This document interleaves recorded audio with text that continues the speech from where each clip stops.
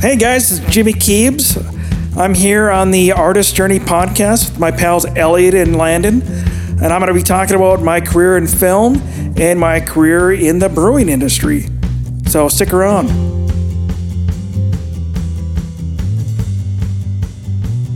Hey, here we go. And you're kind of crowding my space there, bro. Oh, wow.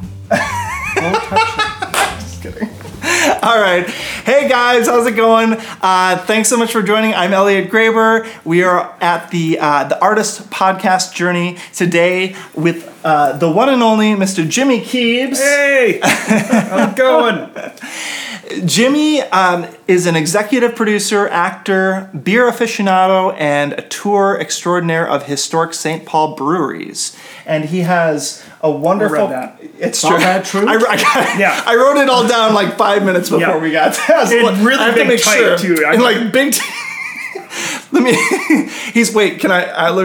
He's also the executive producer of In Harm's Way. He makes appearances in Finding Jimmy, Steel Vengeance, Problem Solving the Republic, also known as American Rescue Squad. And you may have even seen him in one of Mr. Landon Banks' music videos. Yes.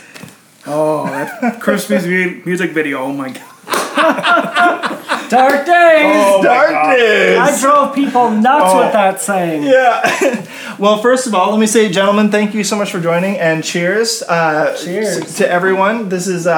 it's kind of a great reunion to be here in 2021, celebrating each other. So tonight is for Jimmy. Yes. Woohoo! Why, I don't understand. Me either. Nobody does, Jimmy. Nobody does. Nobody knows who you are, that's why. Oh, man. Okay, I'll pretend I didn't hear that. So Jimmy, you're from... Scoot over, you're hogging my camera. Oh, you're again? Yeah. Jimmy, you're from Pine City. Am I right about that? Originally, yeah. Yeah? Okay. How big of a town is that? About 3,000 people. 3,000. Yeah. Okay. So what was it like growing up in that environment? No, I mean, small town. I mean, you didn't have a whole lot going on. I mean, town kind of shuts down at like 5 o'clock. But, you know, it was a lot of fun, too. Like, we didn't have to worry about anything. We could just, stay out all night as kids. You come home to eat, but it's like, all right, I ate. See you later. See you later. I'll come back at, And you were a good kid, right? I'm sure you didn't get into trouble. Actually, I was pretty well behaved.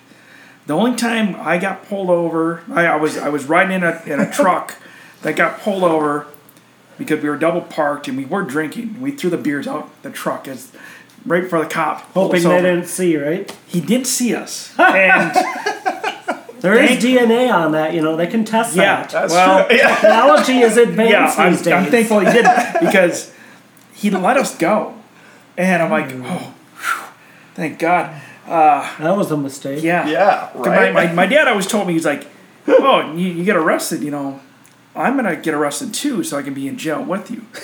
Because then you're really not going to like fucking jail. And I'm like, oh, great. Wow. He's going to get her, because he's like, I can kick your ass all I want in jail. Jail. Right. So you seem to be the type of guy that's kind of always got himself into a little bit of trouble, maybe along... A little bit, yeah. Yeah. Or a lot of it. Or a lot of it, maybe. Depending on who you ask. Yeah. Who's telling the whole truth? Yeah. Yeah. So anything from like throwing, bottles with gasoline onto the highway or burning down barns or something? No, I mean, the worst, that was the worst. Yeah. That was probably the worst thing we ever did. Was, have a cop talk to us when we were clearly intoxicated. He didn't want to deal with us. It's small town. Yeah. Just go home. Go home. Go home. Be left alone. If I catch you guys out, 15 minutes to get home. If I catch you out, you're going in. I'm like, all right, well, we got to go, right? Yeah. All right, so we go to a friend's house. We sit there for 15 minutes. I'm like, the Grand Casino Hinckley has $2 breakfast. We should go there. I'm like, you're correct, sir. Yes, we should. And away we went. We went up 15 miles north and had breakfast at 2 in the next morning. to the cop who pulled you over. Yeah. Eating a donut. Dude, a friend of mine's growing up, it was his uncle. Oh, wow. So I asked him about a nephew right away. Hey, you could have gone to Toby's too. Oh, there you They're go. good. Yeah. No, the Hinkley was $2. $2 after midnight for breakfast. They gave you 2 eggs, a big piece of ham, hash browns. I don't eat eggs at all, so I'd always get the chili. Yeah. I get the chili with a large Mountain Dew. What a breakfast! A breakfast of champions. Yeah. That's right. Doesn't get any better than that. No ice either, and if you fucking bring me ice, I spoon it out and put it on the table. Yeah. Wow, wait on you. Yeah. Okay, so I won't leave a tip either. Eh? Oh, no. A tip, no ice. no ice. So coming from Pine City, when did you come to the Twin Cities then? So, I kind of had a little inkling of that I wanted to be a filmmaker. I got my first video camera in 2004. I brought that camera everywhere, and I filmed everything that we did with that camera, going out to the bars around Pine City, the shenanigans that would happen when you're in your early 20s and you're drunk. There's a video of us, going around causing trouble at all the bars and everything that I took down off of YouTube. Once YouTube got like really big, I'm like, yeah, I'm gonna remove that because some of the people in the video, I mean, they have careers now and they're not kids anymore. I'm like, all right, well, we'll take that down. Yeah. Thank goodness. Right. But we shot our first short up there randomly on like a Saturday, and it was like a very short 5-minute thing. All right, well, started thinking about it, and I'm like, I kind of want to do this. So I moved down to Roseville in 2005, and I finally got into the film school at MCTC in 2007. And I'm like, all right, I'm going to go to film school. I'm going to go to college. I had never gone to college. I've always had a day job where I didn't need college. I made pretty good money, working this day job, which I'm going on my 20th year, June 4th. That's good. You hear it, guys. It's never too late to go to school. Yeah, please. True. Yes. Please go to college for whatever you like to go for. So for those people who don't know about MCTC, I think we've all had a little experience with MCTC. What is MCTC and how is that affected? So MCTC, the Minneapolis Community and Technical College, I think they call it something else now. I think they might have rebranded a little bit. But at the time, I was told it was like one of the best film programs out there that you could go to. So I went. I was very happy to get it accepted. Took me 2 tries to get accepted. Really? Yes. First one denied. Denied. The troublemaker. The first one was He denied. throws beer out windows. So, but at the same time, while I'm trying to get in, I started filming local bands. And my friends had a band called Asteria. So I'm out at the club with them every Saturday night. I'm filming all their shows with my little Sony Handycam. And, that's kind of my life. It's like, all right, I'm going to film their band, and then I'm going to go get shithoused over here. And, after they're done. But one weekend, it was actually after my first week at MCTC, I think I had 1 class at MCTC. Show up, and they're like, hey, we got this guy. We hired this guy to film the band with you. Do you want to work with him? I'm like, I don't want to work with anybody else. I'm the guy. I work alone. Alone, yeah. Get this right. And they're like, no. The Keebs works alone. Just meet him. I'm like, all right. So I go, I have to? I meet the fucking guy. And the rest is history. Yeah, the rest is definitely history for me. Because it was Brandon Van Vliet. He's like a brother to me now. But at the time, I'm like, who the fuck is this guy that's like coming into my territory and like he's taking bands away from me? Yeah. But he was there. He had his Canon XL2 camera. That was my dream camera. And he's like, do you want to use it? And I'm like, no. That's way too nice for me. I'm fine with my little Sony. All right, let's just get through this. Let's just go shoot this band. Dream camera or not, yeah. I'm doing the Sony. Right. And then say no more. We shoot the band. About a week later, comes time to edit the video. So I go over to his apartment, and he has like a really nice office. in his apartment where, with a nice computer for editing, and we sat there and we cut the video together, and I worked with him ever since, because you just can't not like the guy. And that's honestly, that's what we did that spring, is we kept going out and shooting bands with our cameras. Now I bought a Canon XL2 myself. You caved in. Yeah. And I bought my dream camera because I got student loan money. So I'm like, I'll spend $1,500 on a camera. Why not? Yeah, so I'm running around with that. That was a lot of fun. And then he's like, I'm going to shoot my feature this summer. Will you come out and be one of the camera guys? I'm like, yeah. So here I am. I finished my first semester of film school, and now I'm going to go work on a feature. And I'm like, mind's blowing. Let me guess. Is it potpourri? No. This is well before potpourri. Oh. This is Trust Me. Trust Me. Yes. Oh, okay, I've seen that. Yes. Did you mention who we're talking about? I did. I said Mr. Brandon. That's right. Well, I think we all have the same feeling about when we met Brandon, and because we've all worked with Brandon, and he's a wonderful person. But you worked with him on quite a few shows, didn't you? Yeah. Let's see. First of all, In Harm's Way, you were the executive producer, right? Yep. And American Rescue Squad, Rise Against the Fall. Yep. That was with Brandon as well. And yes. Me and Landon we were the bad guys in that. Yes. It's a lot of fun to be a bad guy. Yeah, we were bad guys. He really wanted to kill me, though. He wasn't joking. He wasn't playing. I get to be mean to Mike Borka, though. That was fun. Well, of course. I see something on the shelf over there. Yeah. Is that a... Oh, is that the... Oh, yeah. Yes. Let me grab. The American... Oh, yeah. So at the time... Well, now it's called American Rescue Squad, but it used to be called Problem Solving the Republic. Mm-hmm. Written and, I believe, directed, or at least produced by Ellie Divini of Divini Pictures. Yes. So this is his big baby. Took him about, a year or two to finish? Yeah. But a full feature about... Well, you guys tell us.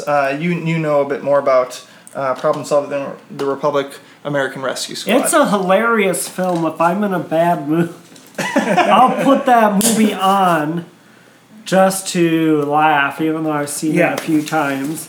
So it's a fun movie. I think it was a lot of fun to make. It was when politics were fun, too. And the songs are so catchy, too. Yeah. And, it's a political, musical... Satire. Yeah, satire with superheroes. Yes. and singing. And I remember hearing the about welfare man right here. Oh, that's right. I came in for a day and I did a little tap shoe. Yeah, that's right. Yeah. And I had to miss a job because of that one.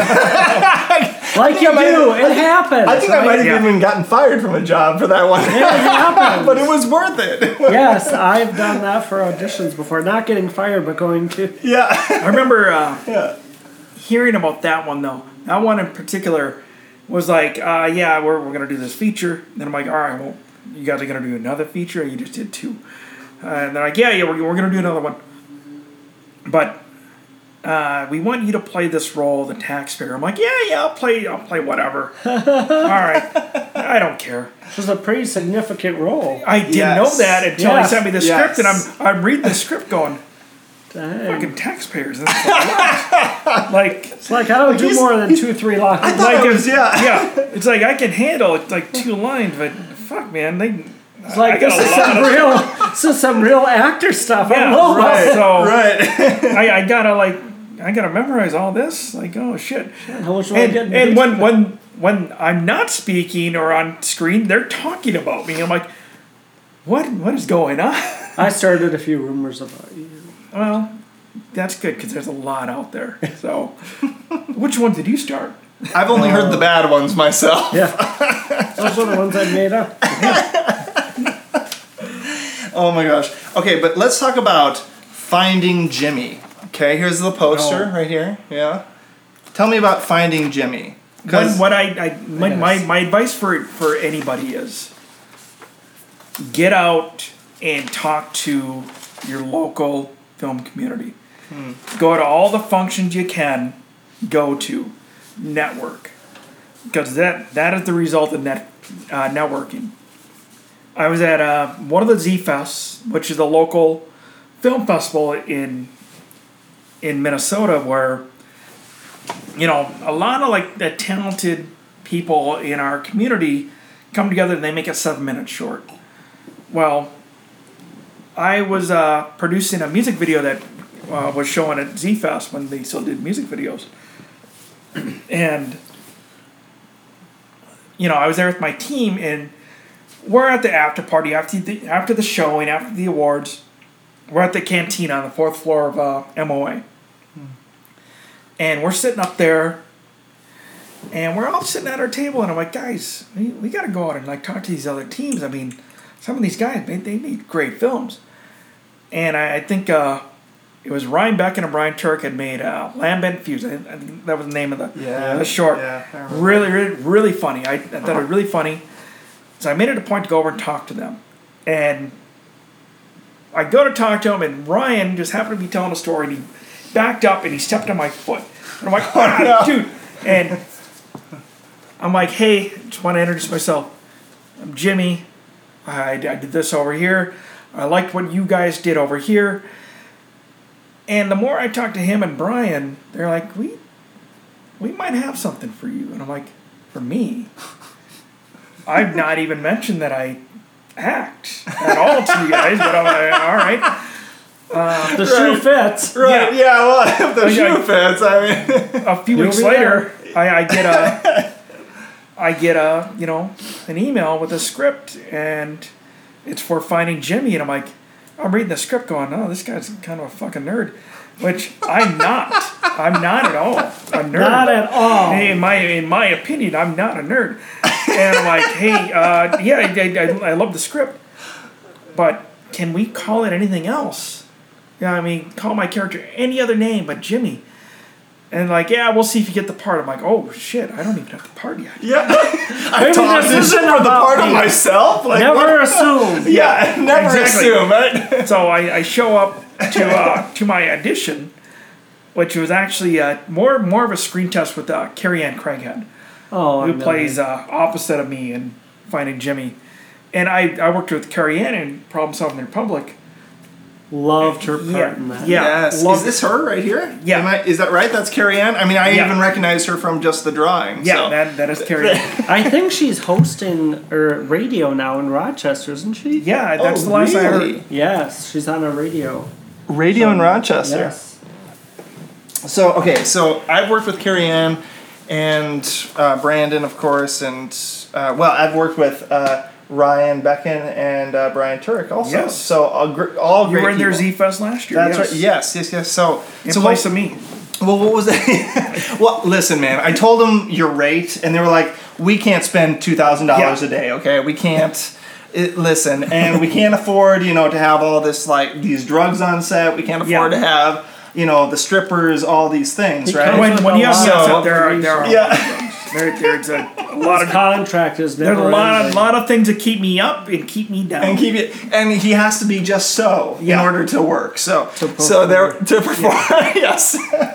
But what was that experience like with Finding Jimmy then? Like when you finally did do the role with those guys? Oh man, it was like nothing I'd never experienced with, because I'd never worked with these guys before. Yeah. So I show up on set the first day, and they have camera track set up, for doing dolly shots, and I'm like, the fuck am I? The guys I worked with before, I mean, they're using skateboards and shit. These guys have gear. The secret is out. We're shutting down a gas station for my opening shot. We're shutting down a gas station. People need to buy gas. You can't just shut down gas stations. And actually, you can, and they did. Yeah, it's fair. And they totally did. And I was blown away by that. I'm like, for little old me, they're shutting down a gas station. Okay. Yeah, and it was a lot of fun. Always dreamed of. What I say about Finding Jimmy is, what's weird is the guys that played my friends, I'd never met them before. But the people that were kind of like my enemies or my antagonists, they were all my friends. Because Shannon's in there, Doug Sidney's in there. You know, me and Doug we were in Potpourri together. I mean, we had a scene together. You know, me and Shannon, we're best friends, and we had the legendary scene in Steel Vengeance together. I mean, so yeah, all these other guys like I'd never met, and I never really I wasn't on camera with them until I think the second or third night. Because we did it mostly like shooting at night.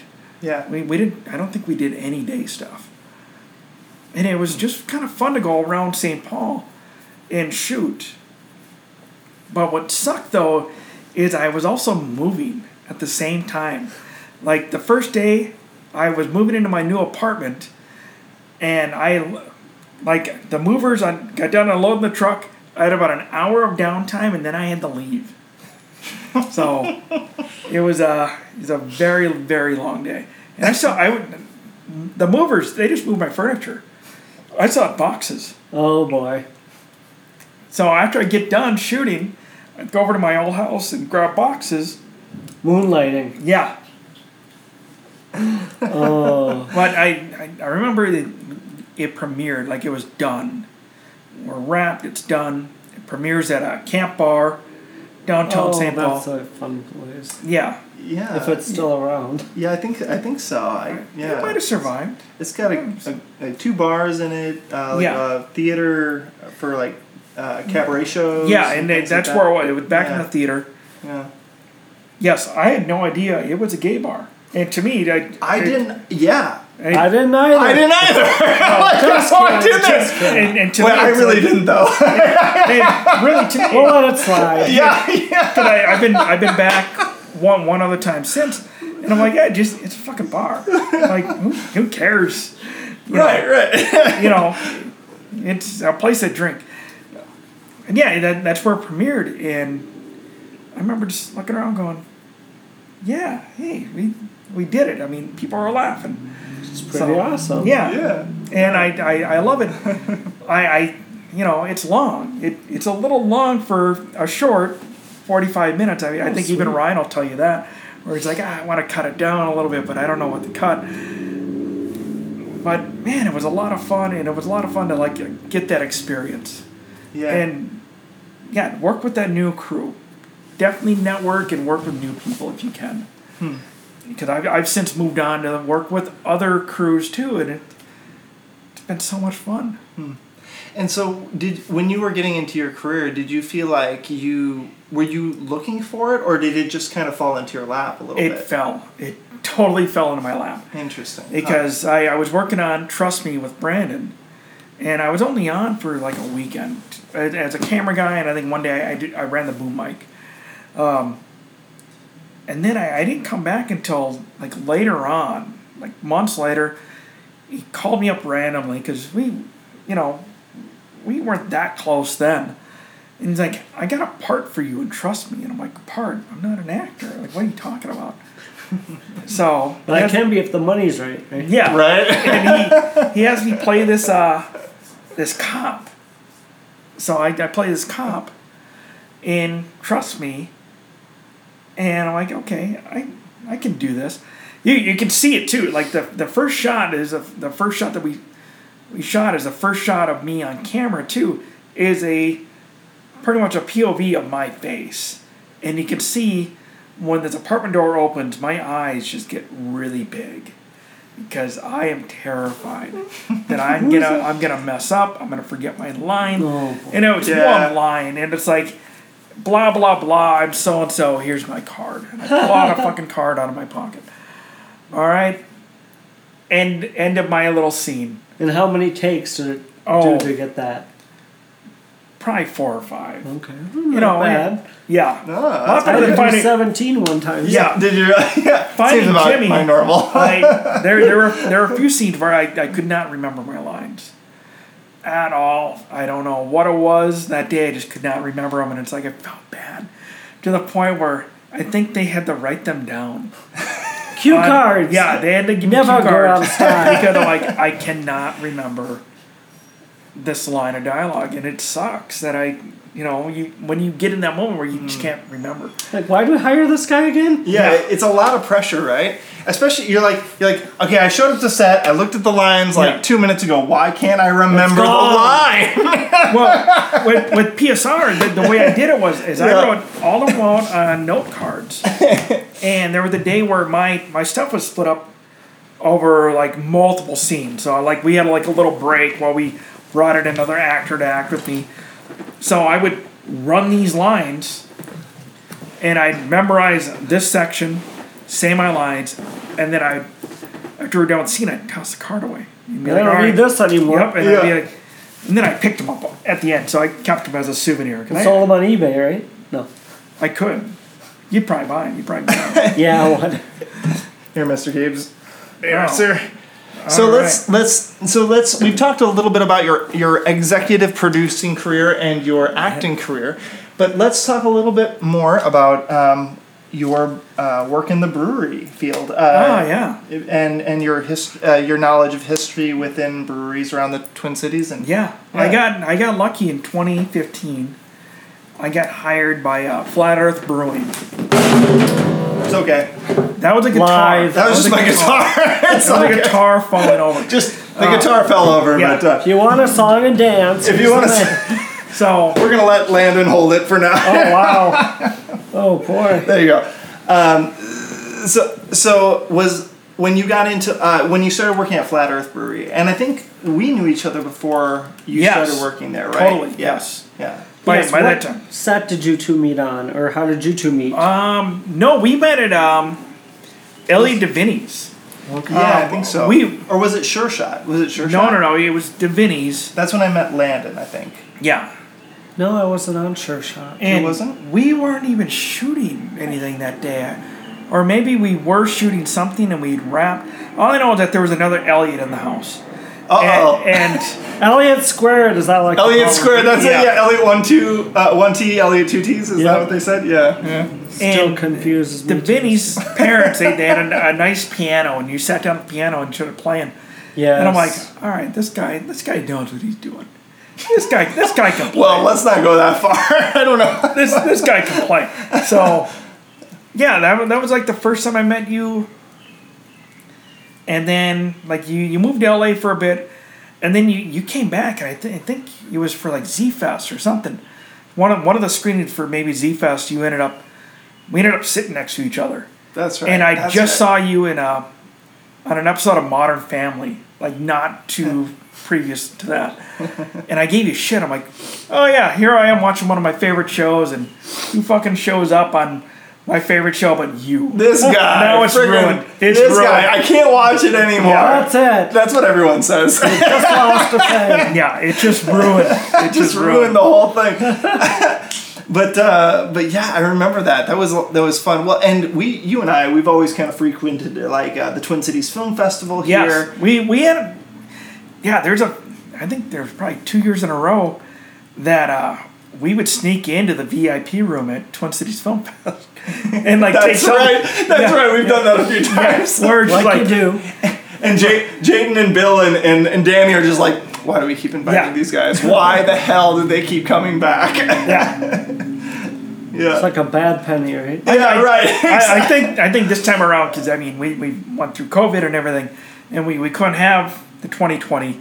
I'll buy my way in this year, but 2019, yeah, I might have been in the VIP room talking about both those guys, in the VIP, and they had to have known. They had to. Oh, they knew. They knew. They're just like, whatever. We're too turn tired. a blind eye. Yeah, they're like, we're too tired. We can't anymore. You know? Security thinks we're crying wolf. Yeah. It's crazy.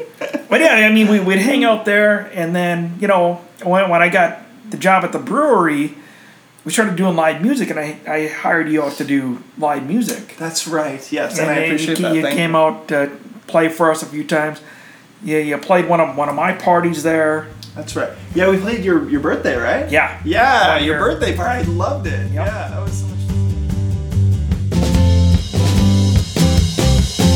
Hey guys, this is Jimmy Keebs, And I'm proud to be on the Artist Journey podcast with my pals Elliot and Landon. I'll be talking about my journey in film, along with my journey through the brewing industry. So please stick around and listen.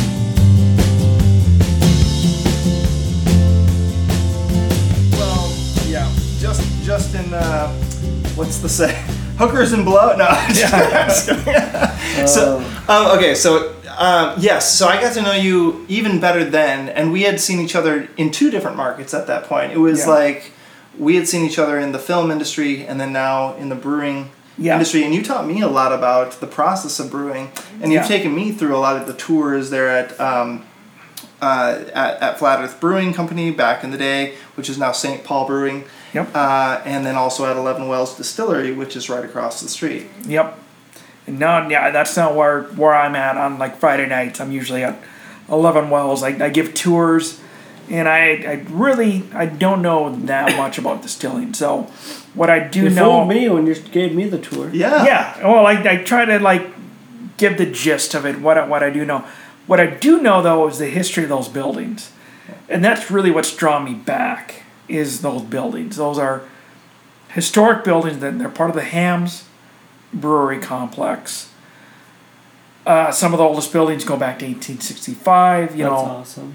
Hams ran for 100 years before it was sold off. And now I think it's brewed by Molson Coors. I think that is the main name. I think at one time it was Miller Coors. And you can still buy Hams today, which pretty much all I drink these days. I am a big local craft beer fan. I am. But, man, there's nothing better than a cold Hams while I'm sitting in my pool. You have a pool? I should have brought... I have a pool. I should have thought to bring Hams tonight. I can't believe I didn't have Hams in Well, I was going to bring Hams, but you said you had beer. So, that's why I'm drinking... I had beer. I didn't have Hams. I love... Hams as a beer, but I also have a little experience within the old brewery there, or the old building downtown St. Paul. Yeah, working when I worked at Vauqueray and the Ham building. Yes. In the Ham building. Yep, yes, which the Ham family built. Oh man, when did they build that? I'd have to look up the year. It was early 1900s, and I think that's the only property they still own.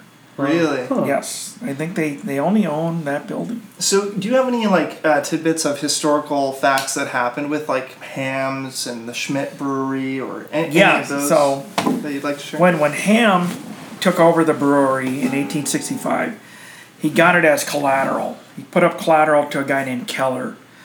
Keller was going to go chase the gold rush. Well, Keller died. Oh boy. Well, Ham knows nothing about brewing beer, so. Ham sends for a guy that he knew in Germany named Jacob Schmidt. Jacob Schmidt becomes his brewer. And the families live together. They run the brewery together until about the mid-1880s, where the families have a falling out. Basically, overnight, Schmidt and his family, they move out. And later on, Schmidt starts his brewery, Schmidt Brewing, down off of West 7. Ham keeps his going. They're competitors now. And they run their breweries, just fine, but separate. One other thing that I always like to point out is that there's the Ham's kidnapping, which I bring up and people are like, what is that? Yeah, what is that? Tell us about that. So, what people don't know is that St. Paul was a haven during Prohibition for gangsters. So basically what you could do is if you were a criminal, you could come into St. Paul as long as you checked in with the local police, you were free. They weren't going to arrest you. You just couldn't commit any crimes in St. Paul. Huh. You're free to do whatever you wanted, drink, do whatever, gamble, whatever you wanted to do. Just don't commit crimes here. All right, well, Prohibition ends. So a lot of these bank robbers, bootleggers, they need a way to make money. Well, they're kidnapping. We'll kidnap people. So I think it's June 15th, 1934. William Ham is walking to his house. His house is up on Greenbrier, up the hill from where my old brewery, St. Paul Brewing, is now. There's a big mansion that sits on what is now Sweet Hollow Park. Okay. There was a big mansion up there. Well, he cuts across the street at Minnehaha and Greenbrier, which is now the alleyway to get into St. Paul Brewing. He crosses the street. Somebody goes, "Excuse me, Mr. Ham?" "Yeah, that's me." And they bundled him off into a car. Oh, boy. And kidnapped him. They had him write a ransom letter for $100,000. Wow. And he named his sales manager as the recipient, 'cause he knew he would do right by him. Hey, yep. They held him first in Wisconsin, then in Illinois. I think it was after like 4 days they finally released him. The sales manager was told, "Here's what you're going to do. You're going to drive this car with no doors on it, with a red light hanging in it so we can see that nobody's in there.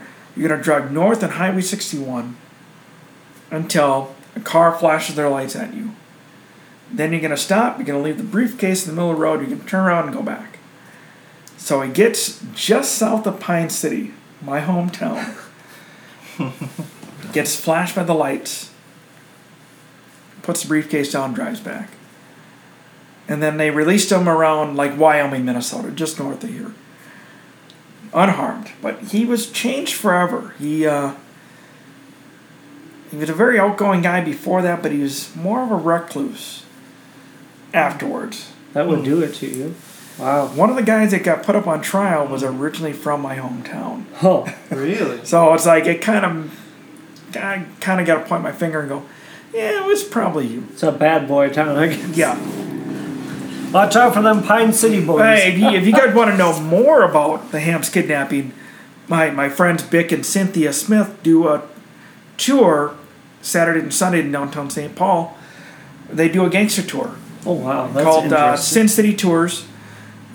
Yes. I've always wanted SYN City Tours that you can go check out. I took the first one on Easter Sunday, loved it, blown away by the amount of like scum and sleaze. That'll You do should it. just- Like you do. Sleeves. Just That's how we do things here. Used to just ooze to the city of St. Paul. Yeah.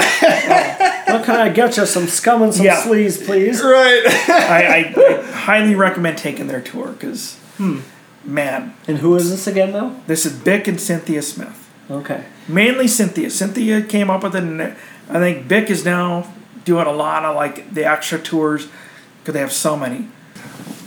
So Jimmy, one thing that I've learned, and I'm a South Dakota boy coming in, Yeah. right? So I'm not a Minnesota boy at heart, but I am a Minnesota Are you boy Minnesota because I boy? love Yes. Minnesota. Born and raised. Where from? Faribault, Minnesota. Oh, south. Yes. Okay.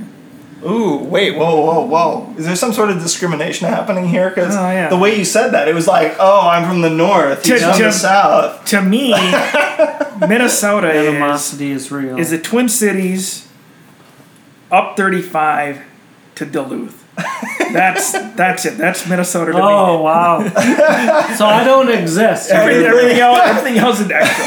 But wait, I thought there was a discrimination between like Minneapolis and St. Paul. It was like this big rivalry. There's. But what is that? I've never understood So it. I didn't outside. understand it until I lived in St. Paul, and I worked in St. Paul. There definitely is. I don't know what it is. It's just I think it's a younger crowd. Yeah. Maybe in Minneapolis as opposed to St. Paul. I don't know, but there's a rivalry between the two cities. Is it like a college thing, or is it like a No. high school or a I don't team know. thing, or a? Huh. There's just a rivalry. I don't know. Maybe St. Paul's more blue collar. Minneapolis isn't, but I don't know. I know St. Paul's like nightlife is a lot more quiet. You know, there's not a lot of like clubs or anything downtown. Where St. Paul has like more clubs, a lot more nightlife, and Yeah. you know. Yeah. Right.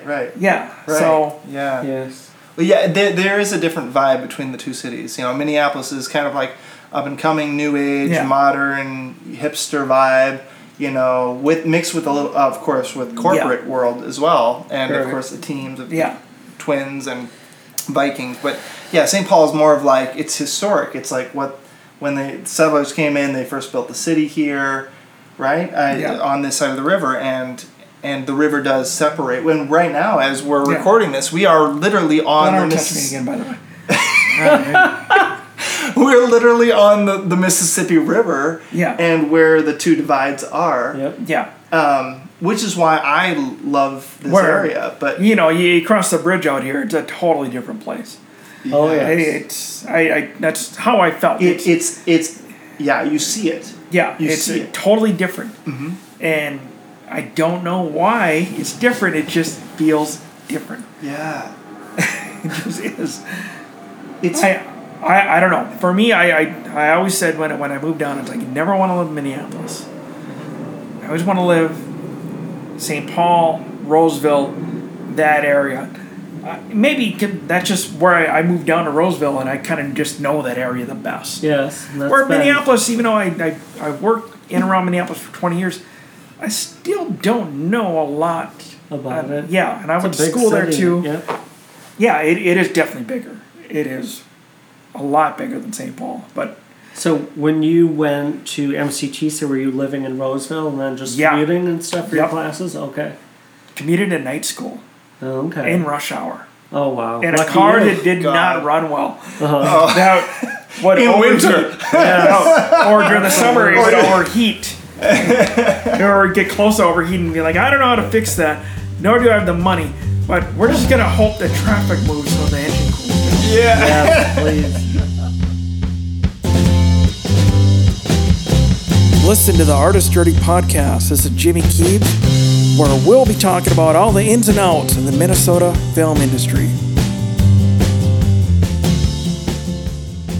Well, sometimes you have to do that. So, you had already had a little bit of experience on sets before MCTC? Or just shooting your band videos? No, just my videos. Okay. So then when you went to MC... But by my second semester, I'd already been on a set. Okay. So you kind of had... Yeah. Okay. So, how would you describe from, like, what you learned at MCTC versus what you learned out in the field on different sets? Like, was it a lot more... when you're actually out there and doing it and seeing it be done, make it a lot more like, oh my gosh, I can't believe I'm here. Like, does it explain it better than stuff you can actually see done in a classroom? That's a great question, and yeah, totally. But that's how I learned. I learned by doing. Yep. Where a lot of our coursework was a lot of instructional. Where all right, we're gonna edit videos, we're gonna do this or that, and I'm like, but I want to learn how to light a scene, and we don't have very many classes on lighting, anything, and that's just kind of how my program was. The program changed after I left, where a lot of like the younger crop, I point at them, the folks that came after me, they're the guys, they're the people that I go, these are the guys you want to hire, and those are your Anthony Cousins and So. The program has since changed from your time when you were there. But I learned a lot working on sets. So that was almost a teacher in itself. Yeah. Being firsthand, seeing it done. Yeah, like the one thing I really credit, like me learning about lighting. I can't light a scene by myself, but I definitely understand it.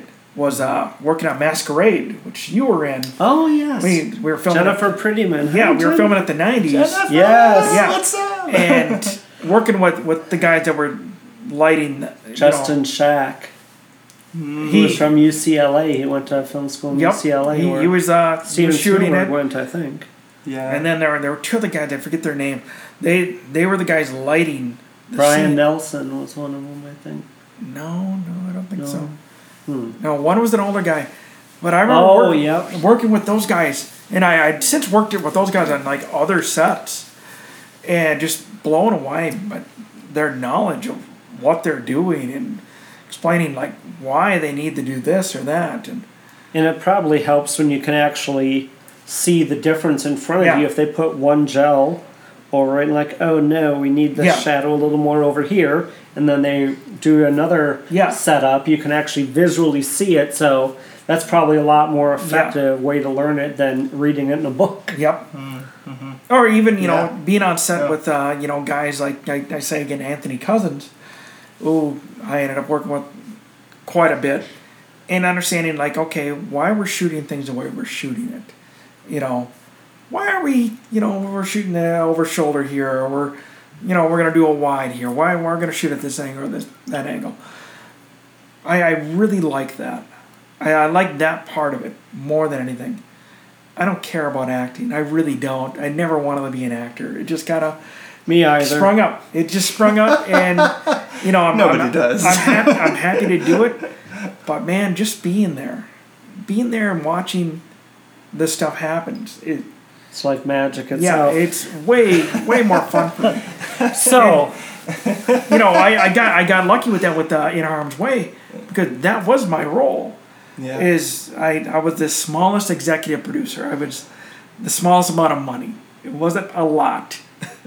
I bought basically my credit. That was it. Like and then I had like a couple of scenes, you know. But mainly when I'd be on set, I was just there to hang out, and I had way more fun doing that.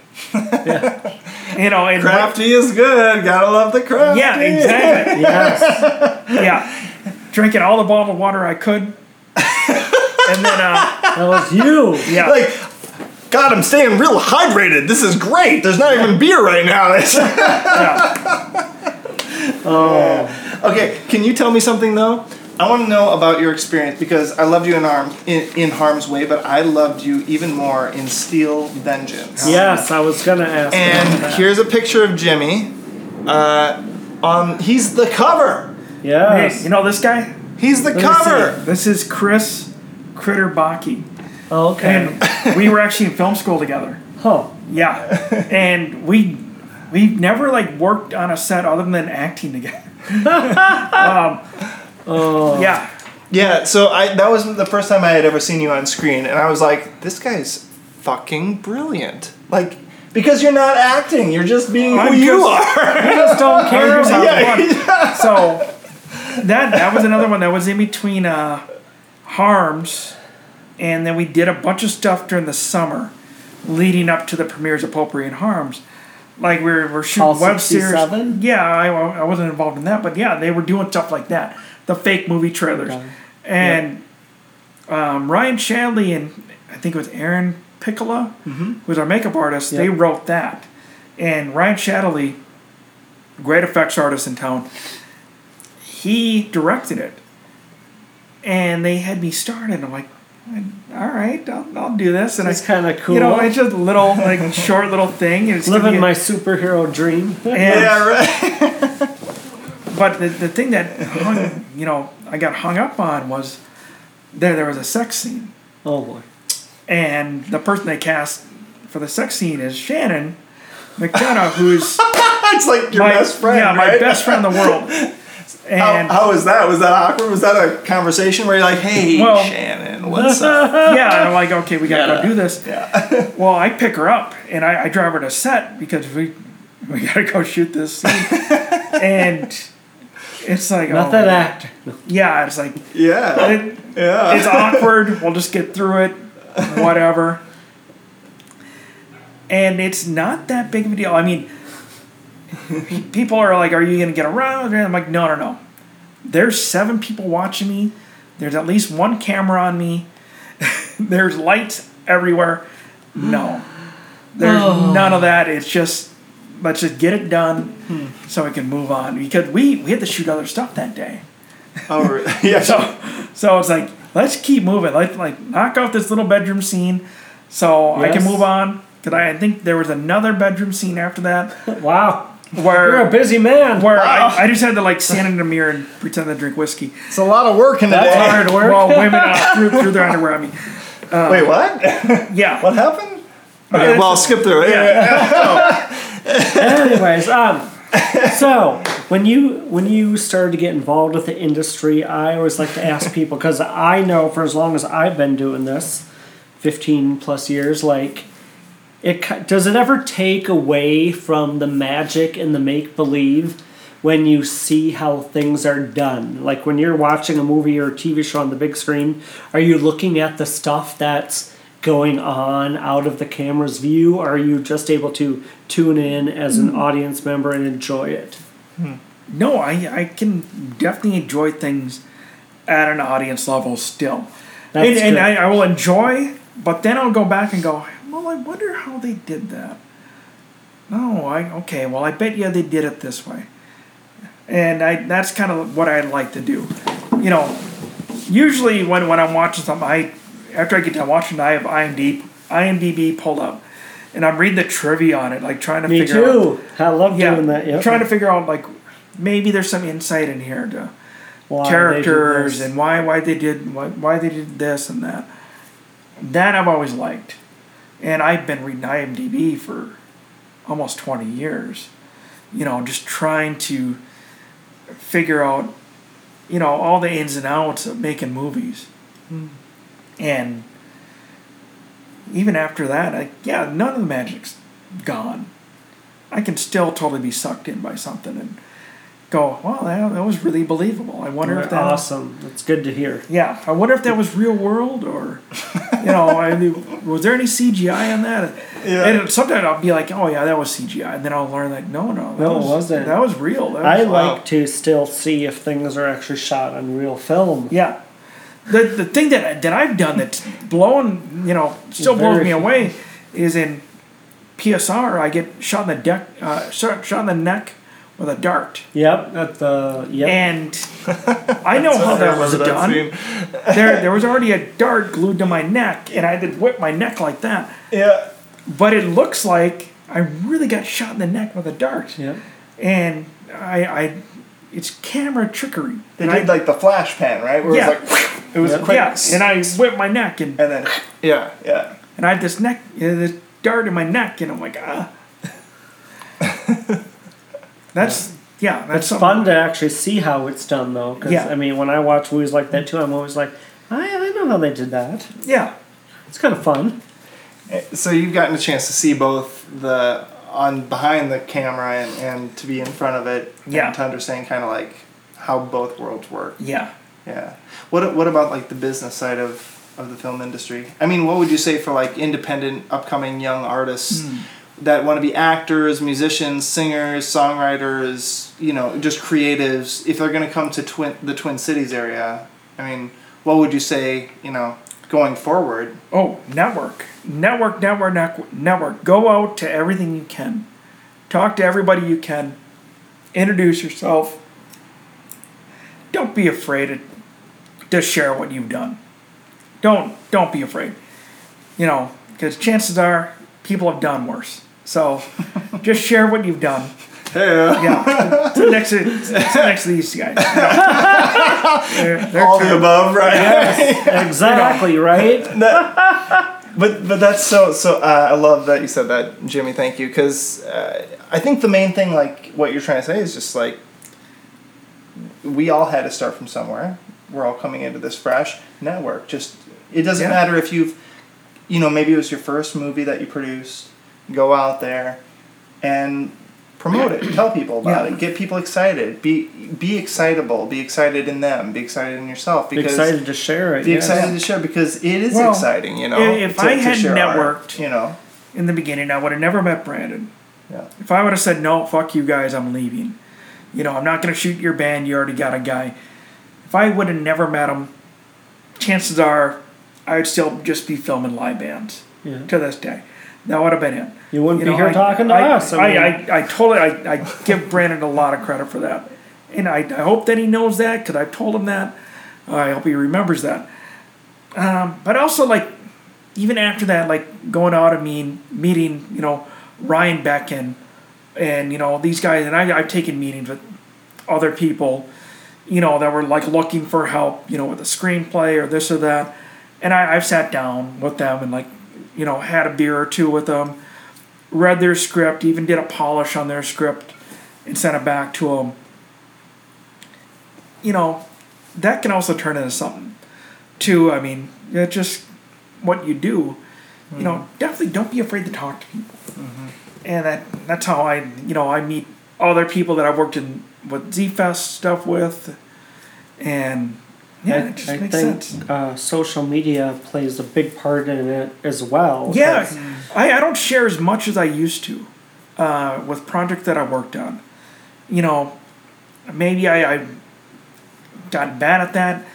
In the early days of Facebook, especially when we were releasing like the trailer for Potpourri, In Harm's Way, and PSR, I would sit on my desktop computer with the chat function open for Facebook, and I would just bomb everybody on my Facebook that was online with the link to the trailer just so they'd watch it. Yeah. Now I tend not to do that because I don't need to do that. I think we got a good hold right now locally that I think people are gonna notice us.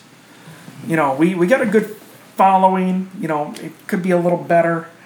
I mean, it's not, we don't have millions of people following us, but it's enough that people are going to watch our stuff and hopefully share it around. And So what do you think, like, is the reason for that? I mean, do you think it's the tax incentive that Minnesota hasn't been getting, or is it that we're just not as big of a, city as to match up next to Chicago? We don't have a union, right? No, so, a lot of it is that tax incentive.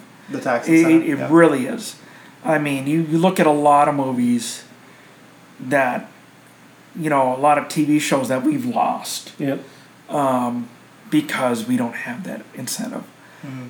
Fargo's a TV show now where some of it's supposed to take place in Minnesota. It's not shot here. It's shot in Canada. Really? And it's been like that for years. Where even movies that are set partially in Minnesota, they're not shot here. And that sucks. And we just need those tax breaks. Much like, Georgia. Georgia has a great tax incentive, and that's why they're getting... A lot of stuff is filmed there. And I think Alaska's up there now, too, where they're getting some tax incentives that come up and film. Because the Twin Cities used to produce, like, The Mighty Ducks and Drop Dead Gorgeous. Grumpy Old Men. Grumpy Old Men, right. Fargo. I which is like Coen Brothers, right? As a kid, but I was a teenager, and they wanted people for extras, and I should have done that. I just watched Fargo for the first time last week. No way. Yeah. I saw it for the first time like 6 months ago. Yeah, so, hey... Get off us about it, all right? No, I'm not on you. I saw like 16 years ago. You just basically just said, hey, how can you assholes not have seen Fargo? I wasn't trying to say that, but those you are just your said it. We can play back the video. Those are exactly what you said. That's how I was looking at you. I was saying, how in the hell? No. Yeah.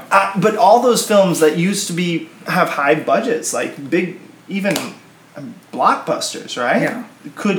And we used to produce 10 a year here in this market. So what happened there? We lost our tax incentive. That's exactly what happened. And we did. And, we had somebody helping lobby for that who's since passed away, Bruce Miller. Yes. A good friend of mine. PSR, yep. Yep, he was a lobbyist for the Farmers Union, but he was also helping to lobby to get us the tax incentives.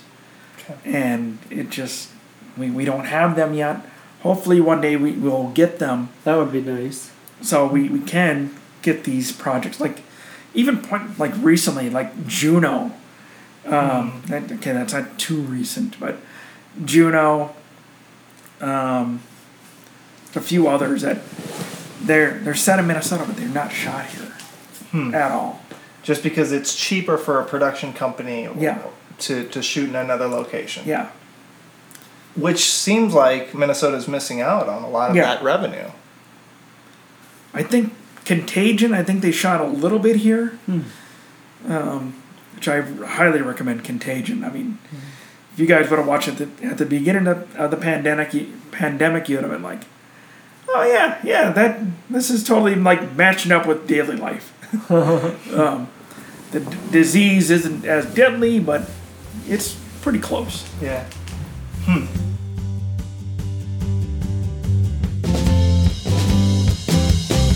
Welcome back to the Artist Journey podcast. This is Jimmy Keebs.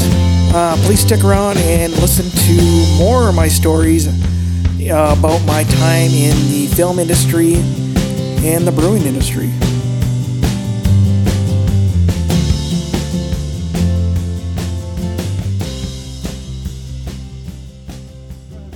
So, I would just like to get your perspective on 2021 coming into this new year and kind of looking back on your own personal life over the last year and a half. I know you've had a lot of professional and personal changes that have happened. So 2020 sucked. If you're comfortable, but 2021, I am hoping, we're almost halfway through. We're seeing things improve month by month, hoping that things continue to improve. Who knows what it's going to bring? Film-wise, though, I'm hoping to see definitely our industry reopen more than what it is. That will be nice. Whether I'm involved in anything or not, I just want to see people working out there making movies, because that gives me opportunities to go out and promote so-and-so's film, because I'll do that too. I'll go talk about your movie if I need to. Oh, thank you. Not yours. Oh. Never yours. Oh, well, I want to know. Don't cast him.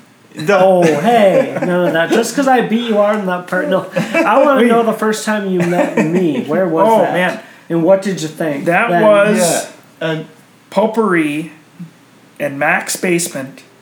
Yes. Filming...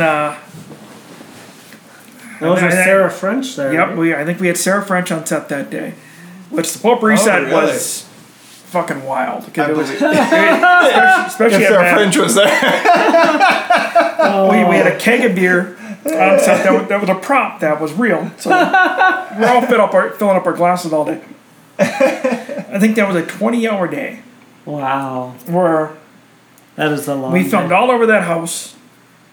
But yeah, you were filming in the basement. You and Mike Borka, Brock Dombrowski, and Kareem Wazwaz, and Sarah French, Brandon, and Sarah French, and a bunch of different scenes. It wasn't all one scene, so. And Ryan Kaiser was there.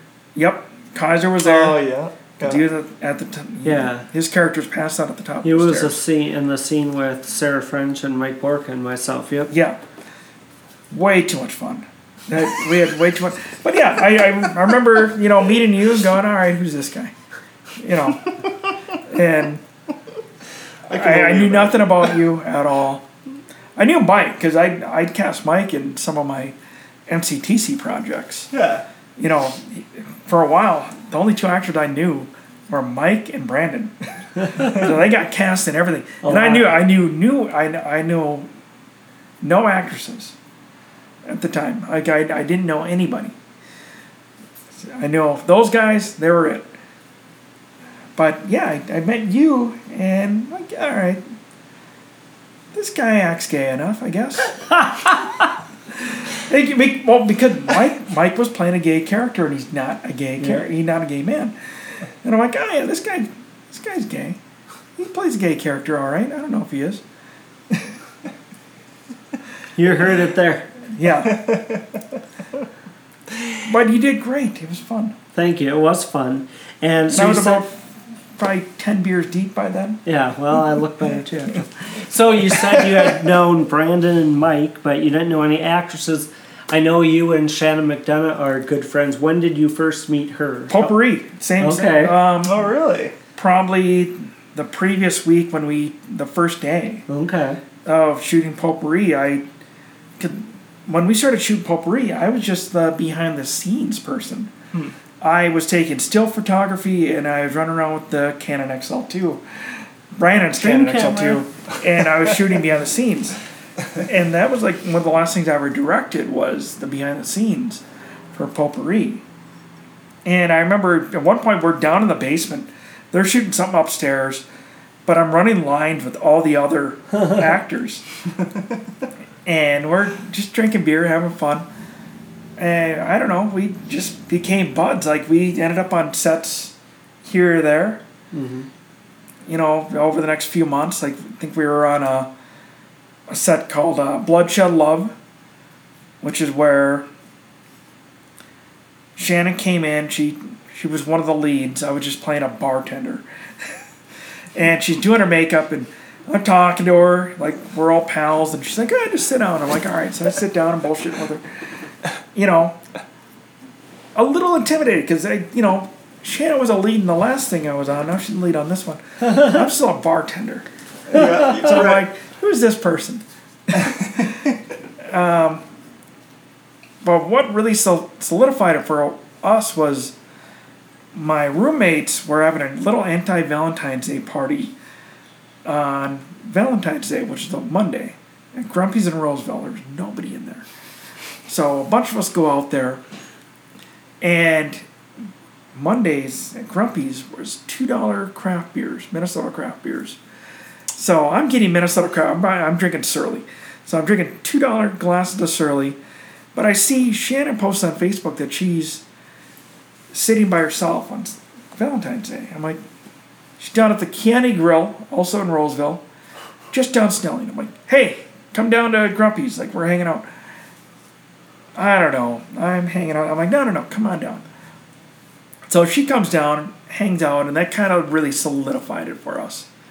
Was us drinking together on Valentine's Day, sad and depressed because we're all alone. The only person there that really got lucky that night was my roommate Amber. She met a guy named Mike, who is now her fiance. Wow. They've been together like 10 years. Awesome. Yeah. They met for the first time that it was my first time meeting Mike too, and I got further with him than she did because we rubbed mustaches together. Oh, we had a mustache. No, he didn't. Yeah. Truth comes out. So, Wow. I hope that she's since gotten further with him. That's the hope, right? Wow. But yeah, they're engaged. And, Wow. it was kind of the magic of that night. Like, I got a best friend out of it. She got a fiance. Hey, everyone won, right? Yeah. Jimmy, thank you so much Yeah. for taking time with us, even as much as you despise me. But I don't even know who you are, actually. Neither do I. So. One last question before we go. If you don't Touching me mind, again. if you See, don't I mind, touched I'd like. Would you be willing to share a little bit about your personal life over the last year or so? Yeah, I mean, the last year was really tough. My dad was hospitalized for about 20 times, and he eventually passed away in August. Sorry to hear that. Yeah, he was he's definitely one of my early supporters in film. He showed me a lot of movies. Like, I had no restrictions growing up. I could watch whatever I wanted, whatever he was watching, I would watch it. Watched Nightmare on Elm Street 3 at 5 years old and wasn't traumatized at all. Loved it. Yeah. Loved it. And when I got in the film, I wasn't even in school yet. I was still, like, cutting together, like, my fun little videos with my friends. He got a computer and he wanted to learn how to edit. So he had got a bunch of his dad's 16 millimeter film transferred onto VHS, which then he uploaded into his computer, and he started editing video along with me. And I come over and, like, work with him on it. That was really cool. And for my final project for MCTC, he was actually one of the extras Fun. in my final project, and that was a lot of fun. And he showed me what is my number one favorite film for the first time. That is True Romance. Came out in 1993. Yeah, he showed that to me for the first time, and I'm like, this is the greatest thing ever. And the more I read about it, I'm like, oh yeah, this is it. This will be my number one favorite forever. So yeah, he passed away in August, and we threw him one hell of a party. So much of a party. Between me and my brother, we think we drank probably about a case and a half of Hams. So about 45 beers between the two of us. Bottle of Jägermeister. Like you do. Yeah. The next morning, my stepmom sends me a text. She's like, "Hey, can you guys bring me my car? Because we had somebody bring her home. She was also way too drunk to get home by herself. Yeah, no problem. She's like, oh, by the way, can you grab your dad? And I'm like, my dad? Oh, my dad's ashes were in the garage. Oh. He was the last one up, partying all night. That's the way I look at it. So I'm like, yeah, I'll grab him. I grab his box of ashes and I seatbelt him into my truck. I'm like, all right, man, time to go home. So. Wow. Yeah. Wow. Yeah, it was a tough year, but it was also, a year where I also learned a lot about myself. Like I can build a structure. Like I built a bar in my backyard. I can build a pool. There's stuff I can do. Yeah. So. What's the name of your bar?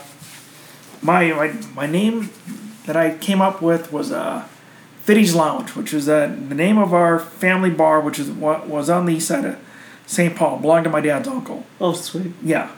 So. Yeah.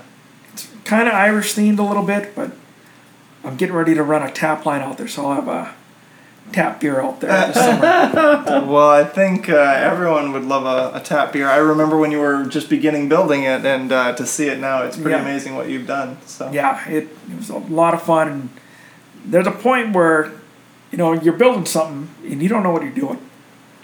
Where it's like, this thing's rocking back and forth. What am I doing? Everybody's gonna judge my craftsmanship.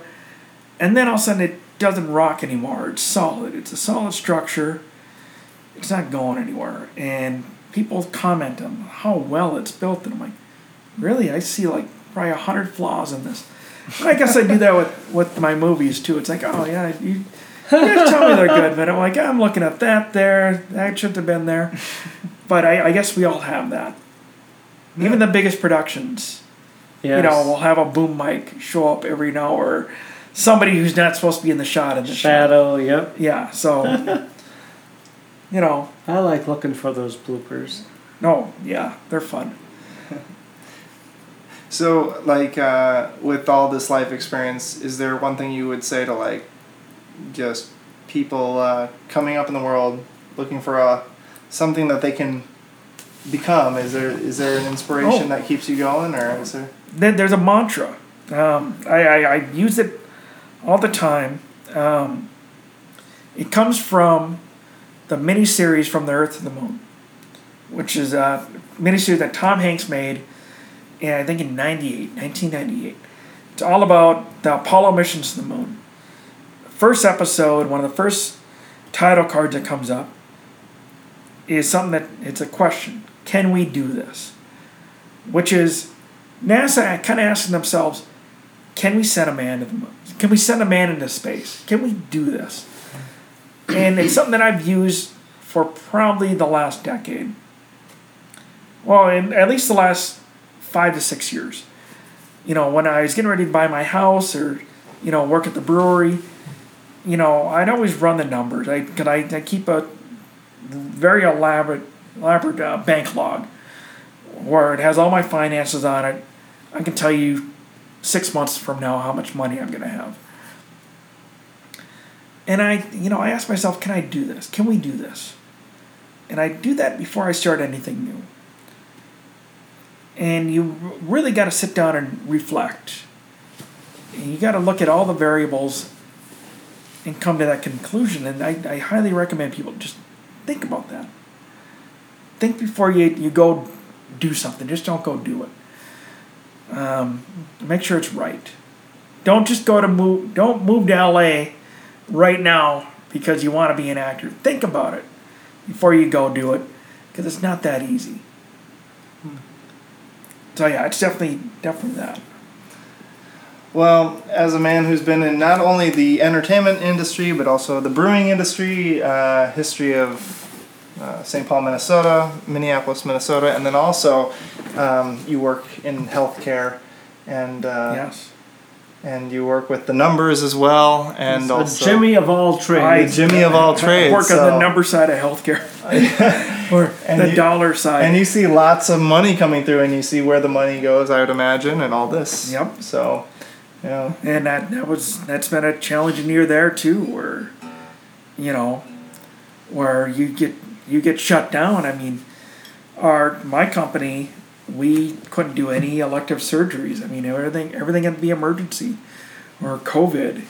And you watch that revenue stream just drop. I'm sorry, to me, we should definitely have universal healthcare for sure.